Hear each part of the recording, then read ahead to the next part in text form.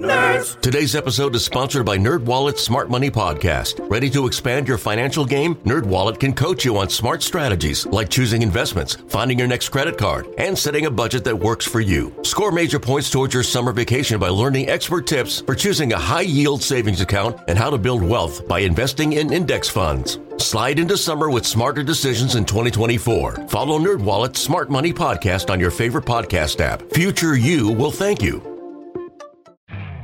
You could spend the weekend doing the same old whatever, or you could conquer the weekend in the all-new Hyundai Santa Fe. Visit HyundaiUSA.com for more details. Hyundai, there's joy in every journey. Welcome into Loho Daily. I am Loho, a.k.a. Lawrence Holmes. I'm glad that you're here with me. I'm going to spend a lot of time on my radio show this week talking about football. I know. Why are you talking about football? We're still a couple weeks away from training camp. Well, here's why. Basically, we're having a little bit of fun with the listening audience on this one. Since the show moved to noon to 2 Central Time on The Score, if you're listening on the radio.com app, you can listen to that. You can stream it live. People have been, because they know that I used to cover the Bears. I do a Bears show every Sunday during football season with Alex Brown and Matt Forte and Lance Briggs. And they want to know my thoughts on Mitchell Trubisky. Well, I keep telling people, we're not doing that show today. We're not doing the Is Mitch Good show today. That's what we've been saying since March 28th, the first show that we did. The time has come. We are now going to do the Is Mitchell Trubisky Good show, and we're going to do it all week. And it's going to be fun, and I'm very much looking forward to it. Which is why I wanted to take the time in today's podcast to talk about what happened in the first half of the season with the two baseball teams, because I'm not sure I'll have enough room in the shows over the next few days to discuss it. So, why don't we start with the White Sox? With the White Sox and them finishing up the unofficial first half. The first half was really, ended like a week ago or whatever. But with the White Sox finishing up the first half, that I thought was a little bit surprising, them going 42-44. So I'm bad at math. It's 86 games, which means there's 76 left, which means for them to lose 100 games, they would have to only win 20 the rest of the way. So already they're better than what anyone expected them to be. And I think probably people over on 35th and Shields thought that they wouldn't be this good this quickly. Here's what's exciting about it. Rick Hahn has talked about over the last, I would say 6 months, when discussing this particular season, that the success of this season comes into play if you have a White Sox team that is winning games because of young guys. And not because you brought in an old free agent. The Yonder Alonso thing obviously didn't work out. Not if it's guys like John Jay, and even if it's a guy like Jose Abreu, if it's those guys who are carrying the weight of your team, it doesn't feel good. But here's what has gone on and happened. Tim Anderson turned into a superstar. And I don't mean that he's a finished product as a player, because he's not a finished product as a player. But he showed you enough and played well enough that when he decided that he was going to chuck his bat and that there was going to be beef with the Kansas City Royals because of that chuck bat, we saw a guy ascend from being just another guy to being someone that people are interested in. And I think that there are a bunch of reasons why people are interested in Tim Anderson, including the fact that he's a Black American player. And there are some people who clutch their pearls and wring their hands over the fact that there aren't more people like Tim Anderson who have incredible athleticism and choose to play baseball instead of playing basketball, football, soccer, or whatever. So I think that added a different element to the conversation about Tim Anderson and him becoming a bit of a superstar. But him jumping off and having a good season, and he'll probably still end up being 2020, maybe even 25, depending on how quickly he comes back from his injury, that's significant. The fact that you have Yoan Moncada, who last year struck out 217 times. Remember how frustrating it was to watch him look at called third strikes and watch him understand where the strike zone was. It's a lot like Chris Bryant, and what I mean by that is a guy who knows what a strike is and doesn't want to swing at balls, who has such good eyesight that doesn't want to swing it at balls that aren't strikes.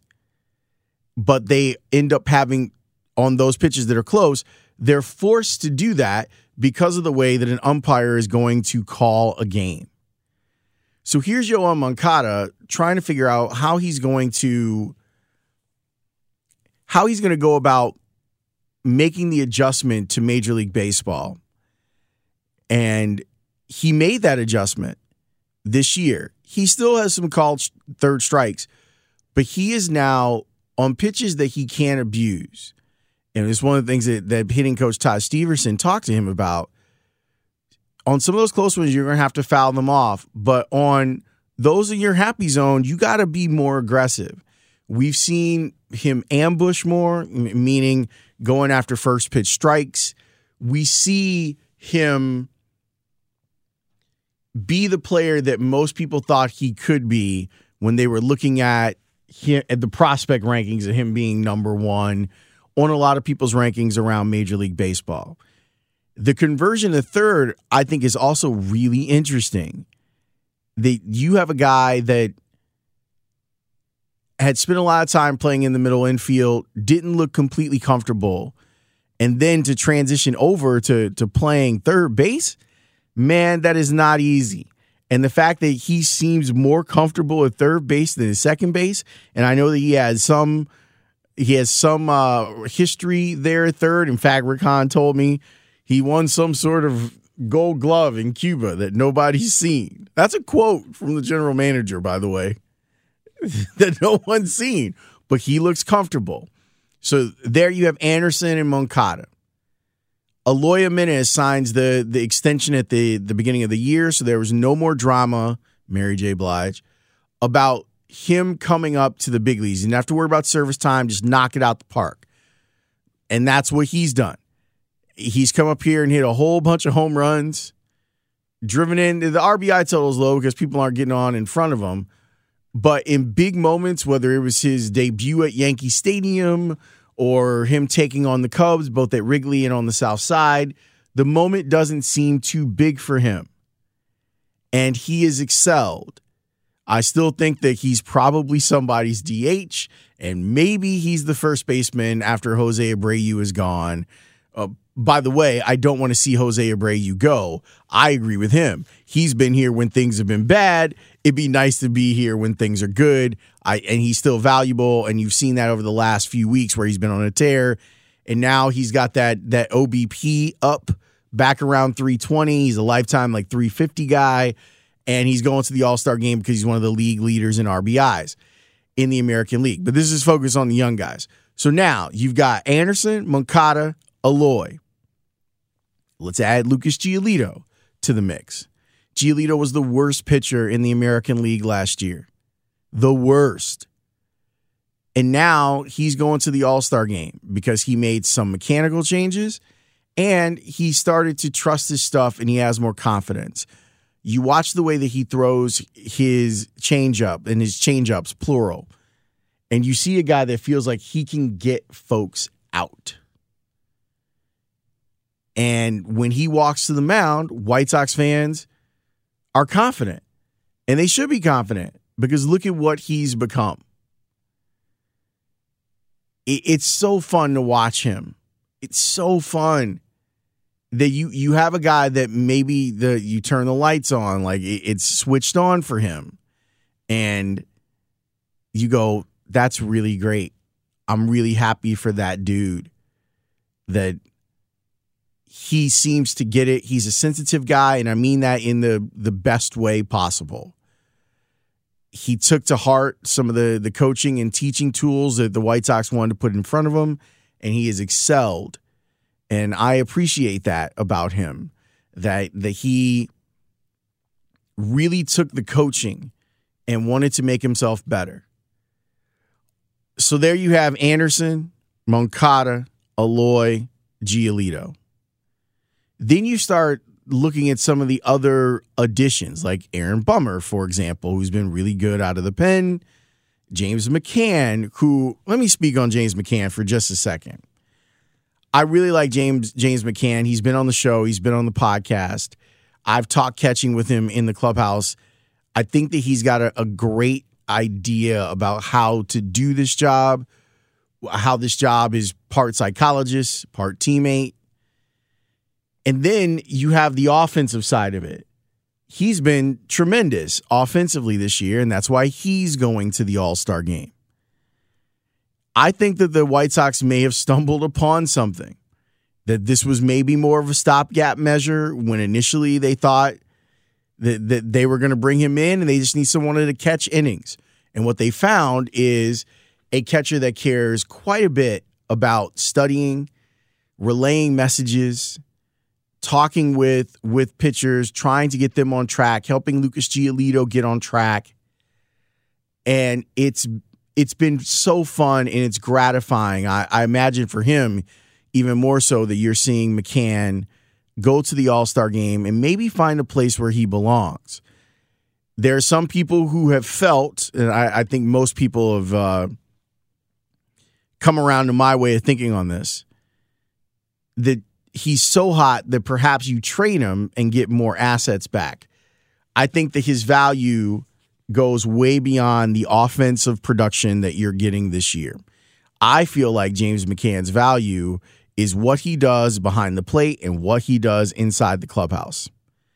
And with his age, the fact that this is a 27-year-old catcher and not a 34-year-old catcher. If this was a 34-year-old catcher who had caught fire early on in the season and hit well enough to go to the All-Star game, you trade him. Because ideally, he's not going to be here when it's fully actualized and fully realized. But McCann is young enough that he can be here while the rest of the parts come together for the White Sox. I love it. I love what I've seen. I still have a lot of questions about Ricky Renteria as a manager, as weird as it sounds, because overall things are going great for the White Sox. So what, like, should there be a problem? But overall, they're doing way better than we expected. I expect that they will hover around 500 for the rest of the season. I would say a minus of 5 games is probably the maximum that you're going to see, because the American League's not very good this year, and the White Sox have talent that is emerging around the diamond, which is good. I'm not sure about Ricky, though. He still does stuff that I go, like bunting in the American League overall is a problem for me. He loves to play some of the small ball, and some guys you can do it with, but not everybody. They've even, but maybe I should give him some credit, because a guy that I wanted cut in Leury Garcia is having one of his best seasons, and Ricky stuck with him. So maybe that matters more than the tactical. The White Sox seem to believe in him as a manager. I have questions on whether or not the manager of the future is down in Birmingham in Omar Vizquel. I'm not sure how much longer the White Sox are going to be able to keep Vizquel in their organization without a serious promotion. I don't mean he's managed in Charlotte. I imagine there are going to be plenty of people who are going to come sniffing around Omar Vizquel over the next couple of years and maybe the next couple of months. So I'm not sure how long they're going to keep him, but considering that guy is there with Luis Robert, and, well, not anymore, because now Robert is going to AAA, that he's been with all of these young guys is great.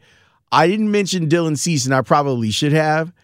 It is only one start, so you don't want to get too crazy, but another guy who I felt like the moment didn't feel too big. The moment wasn't too big for him.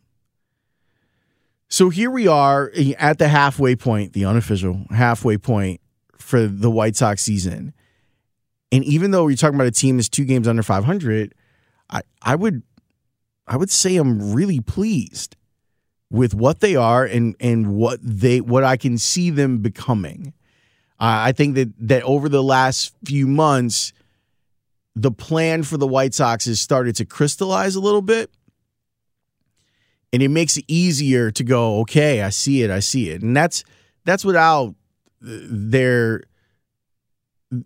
still have more prospects, which is kind of crazy to get to the major leagues. And an American League that is very top heavy. It leads you to go, man, what if Rodon and Kopech would have been healthy? Because you look at the White Sox record with Lucas Giolito starting versus the rest of the pitching staff. All right, so this from Chris Kompka. He does the number crunching over NBC Sports Chicago. The White Sox are 12-4 when Lucas Giolito starts. They're 29-39 when he doesn't. Actually, they're now 30-39 after yesterday's game. So 9 games under 500 when that guy doesn't start. If you had a representative starting rotation, imagine what the White Sox could be this year, which leads me very excited to see how this year concludes. Do guys burn out? Are they as good as they were in the first half? What are the adjustments going to be like? The other thing that is encouraging is that they're 24-20 at home. They're 4 games over at home. And if you look at them from the middle of April on, you're talking about a team that's playing above 500. So all in all, the first half report on the White Sox is thumbs up, man. The arrow is pointed in the right direction and things are going the right way. And it makes me happy. It makes me happy for a lot of people on the South Side that have worked hard and have done their best to try and make this an easier transition. And now we get to see, now the heavy lifting. Rick Hahn kept talking about the end of the beginning. Now we get to see what the middle looks like. And early returns are that the middle is going to be pretty good. So that's my first half wrap up on the White Sox. That's what I think of them. I will have my first half wrap up on the Cubs for you on tomorrow's Loho Daily. I appreciate you listening and indulging me. And thank you for checking out the podcast. Please go back and look at other podcasts. We've had some ones that are not time sensitive and some really fun ones. So subscribe, please rate it, give us 5 stars. That helps. And tell your friends about it. You don't have to tell your friends, but subscribe and give us 5 stars. That would be great. Appreciate you listening to Loho Daily. I'll catch you tomorrow with a review of the Cubs first half for you, along with some Joe Madden stuff that I want to share. Thanks for checking out the podcast. Talk to you tomorrow.